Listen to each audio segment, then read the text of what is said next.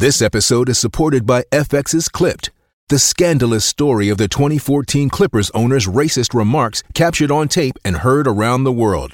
The series charts the tape's impact on a dysfunctional basketball organization striving to win against their reputation as the most cursed team in the league. Starring Lawrence Fishburne, Jackie Weaver, Cleopatra Coleman, and Ed O'Neill. FX's Clipped, streaming June 4th, only on Hulu.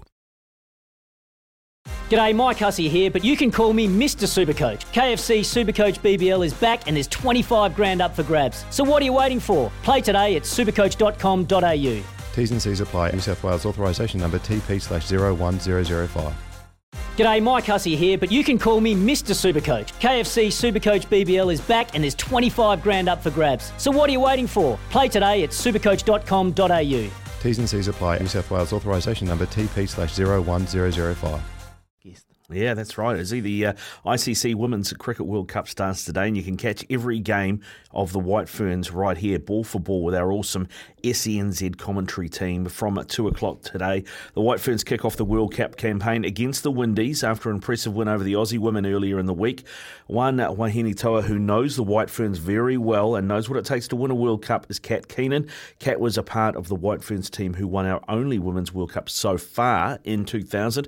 She's also coached the Ferns for a couple of years before giving that away to spend more time with her whānau. Kat now joins us as part of our awesome commentary team for the World Cup, and she's with us on the line now. Morena, Kat, how are you?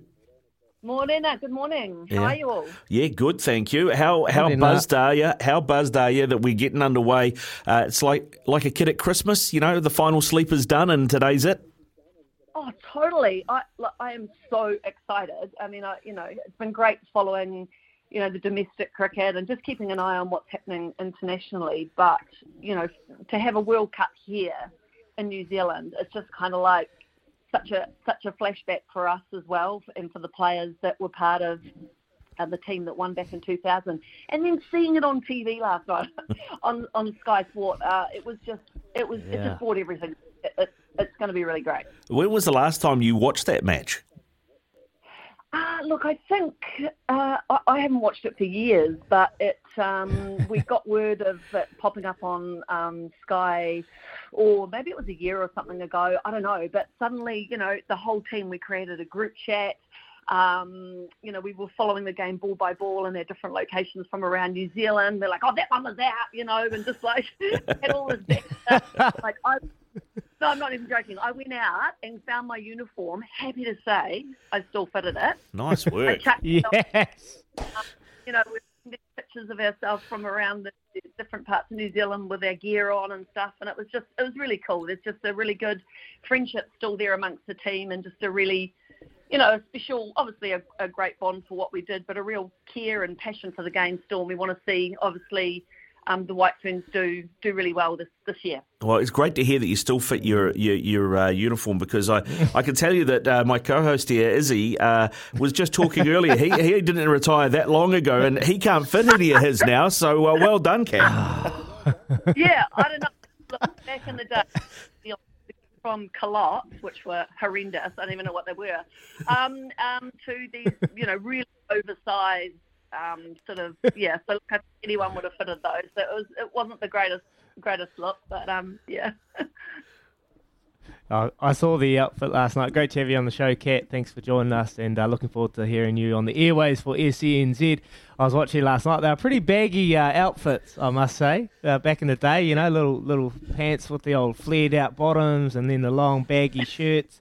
And there was a few LBWs too that today would have been given out, but no one was even appealing when I was watching it last night. It was great. It was great to watch it. Yeah, the thing about that World Cup final, I think, just looking back at it, I don't think any one player particularly stood out. I mean, I remember Catherine Rammel's things particularly as being really important, because we felt like we just didn't get enough runs, and we'd done so well all tournament and really just didn't fire with the batting. But I think everyone in their own individual way had an impact on the game. You look at someone like Helen Watson, those two run-outs, that run-out from side on. I mean, they were pivotal moments. A few of the bowlers, we picked up a couple of wickets each. The pressure was amazing in the field. That random dismissal with Catherine Fitzpatrick where the ball just kind of flipped her pad and the bail just casually fell off. And we're like, how's that? It was just such a, twists and turns. So it was like an incredible game to play in. And, just being at home, being at the Bert Sutcliffe Oval, so many friends and family there. You could hear the crowd. It was amazing. What did winning that World Cup for you in 2000 do for you personally? Oh, what did it do for me personally? I mean, I guess on a personal level, I mean, back then we weren't, the game was non-professional, so we didn't really play for anything other than the love of the game, if that kind of makes sense in a way. It was about, for me, it was not relief, but it was just a real sense of validation around, if you do the work, and you prepare to the best of your ability and basically leave no stone unturned, and then everybody else within your unit does that, you're really capable of big things. And we kind of had this little bit of a mantra in the team for the World Cup that was expect nothing, blame nobody, and do something. And I mean, that even now you could apply that to any sports team at any level, especially at high performance, because it's really just about taking responsibility for everything yourself and owning it, and just stepping up when it matters, and that's how it felt. So to have that experience as an athlete, over however many years I played cricket for New Zealand, to finally, at the age of 30, nail that, and everybody else nail that, and it be part of winning a World Cup. I think that to me was just a real personal satisfaction. I think there was nothing really in the game for us in terms of, there was no monetary gain. There was no, a few of us had a few individual sponsorships and things like that. But it was really, I think most of us, went back to work and went back to our jobs and went back to life, and that was it. But that was enough. You know what I mean? Yeah, it's fantastic. It's great to have you on the show, like I said before. But tell us about this one. This has got a different feeling, and from preparations with the White Ferns and how classy they've been over the last couple of weeks. Have we got a realistic chance of actually taking this cup out again? I really think we do. Obviously, New Zealand has struggled. The White Ferns have struggled. If you look back sort of historically over the last few seasons, in those semi-final and final moments. But I have to say I had the opportunity to be down at one of the games in Queenstown, watching New Zealand play India, and boy, I was impressed. They were slick in the field, and across that series they set big totals, they chased big totals down, and even in the warm-up game against Australia, I mean, that was phenomenal to chase down a score of over 300. I mean, that is just unheard of. So I think we know this New Zealand side, there's no denying. I don't really use world class. I feel like that gets thrown around a lot. I try not to use it. I think, I think we've got a lot of talent and we've got a lot of experience. There's no denying. I don't need to rattle off individual names because, again, I think in a World Cup tournament, everybody can step up. Everybody can be, have that opportunity to change the momentum of the game, and that performance actually contribute to that win. But I think, if the team builds their momentum game by game, the old ball by ball, literally just focus on each game that they've got, and if our players step up when they need to, and that's the key. It's about being able to use your talent, use your abilities, and apply it, when it's needed, then I think they've got a realistic chance that they could win this tournament. Yeah, former White Fern and White Fern coach Kat Keenan here on Baz and Izzy for breakfast at 8:13. Kat, you talked about watching those games against India and Queenstown. How has the game changed for you between when you won the World Cup in 2000 and what you're seeing from the White Ferns in 2022? Well, I think, back when we were playing, especially that World Cup team, sometimes we joke like, oh, we should get together and give them a game. Because, we were pretty fit back then, and we had really good skills, and obviously we had some absolute superstars as well. But I mean, we were pretty good back then, I have to say. But what has changed? I mean, the biggest thing for me is the introduction of the shorter formats of the game, the T20 cricket. So I think that has helped the game immensely because it's really forced the pace of the game. It's required players to adapt much quicker to what's happening. Obviously, we're seeing variations now around the type of deliveries that are bowled. I mean, when I was playing, I basically had 3 deliveries, and that was my stop ball top of off.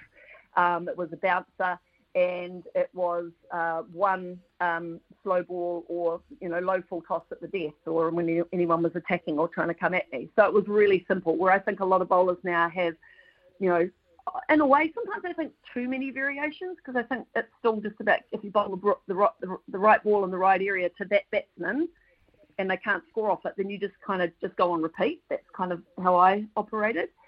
So I think the big changes are just all of the variations, the pace of the game. I think the athleticism of the game has really stepped up, particularly in the last few years.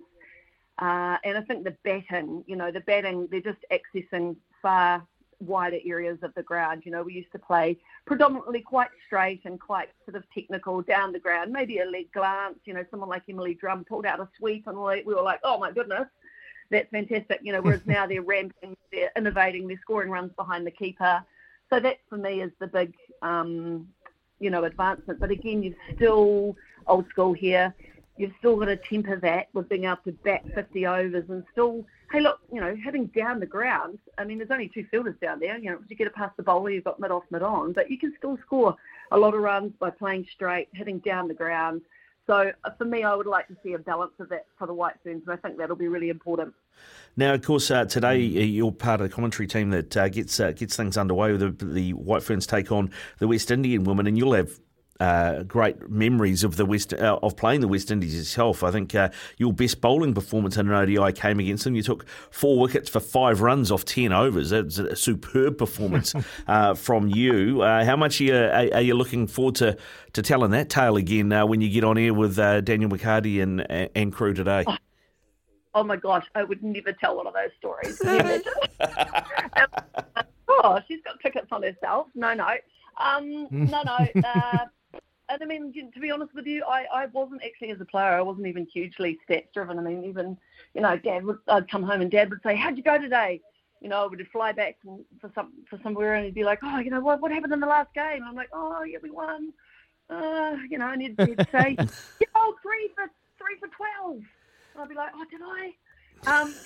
So I definitely won't be pulling out any of the stats. I'd much rather enjoy, the success of what other people have done. But I'm just so stoked also to have the opportunity to be part of, your commentary crew for the games. I mean, it's just such an amazing way to not only be part of watching the game and watching the cricket, enjoying the cricket and following the success of our White Ferns, but to have the opportunity to contribute some thoughts and maybe share a few stories is really cool. And thanks so much. It's just, for the other commentators as well. I mean, Sarah Illingworth, Maya Lewis, Anna Corbin, Emily Drum. I mean, it's just massive. Hey, Kat, thanks very much for coming on, giving us some time this morning. I know you'll be prepping hard for the start of that match, and you're getting on air with Garth Galloway out of Christchurch. I really appreciate it. Go well and have a great call. Thank you so much, guys. Cheers. Thanks, Kat. Kat Keenan there with us. She's part of the SENZ's coverage of the ICC Women's Cricket World Cup starting at 1:25 today as our great team give you a ball-by-ball commentary of the White Ferns opening match against the Windies. You can tune in to hear the thoughts and analysis of Daniel McHardy, Anna Corbin, Garth Galloway, Sarah Illingsworth and Kat Keenan, of course. And this is Baz and Izzy for breakfast. Thanks to the Chemist Warehouse, giving you great savings every day. The Chemist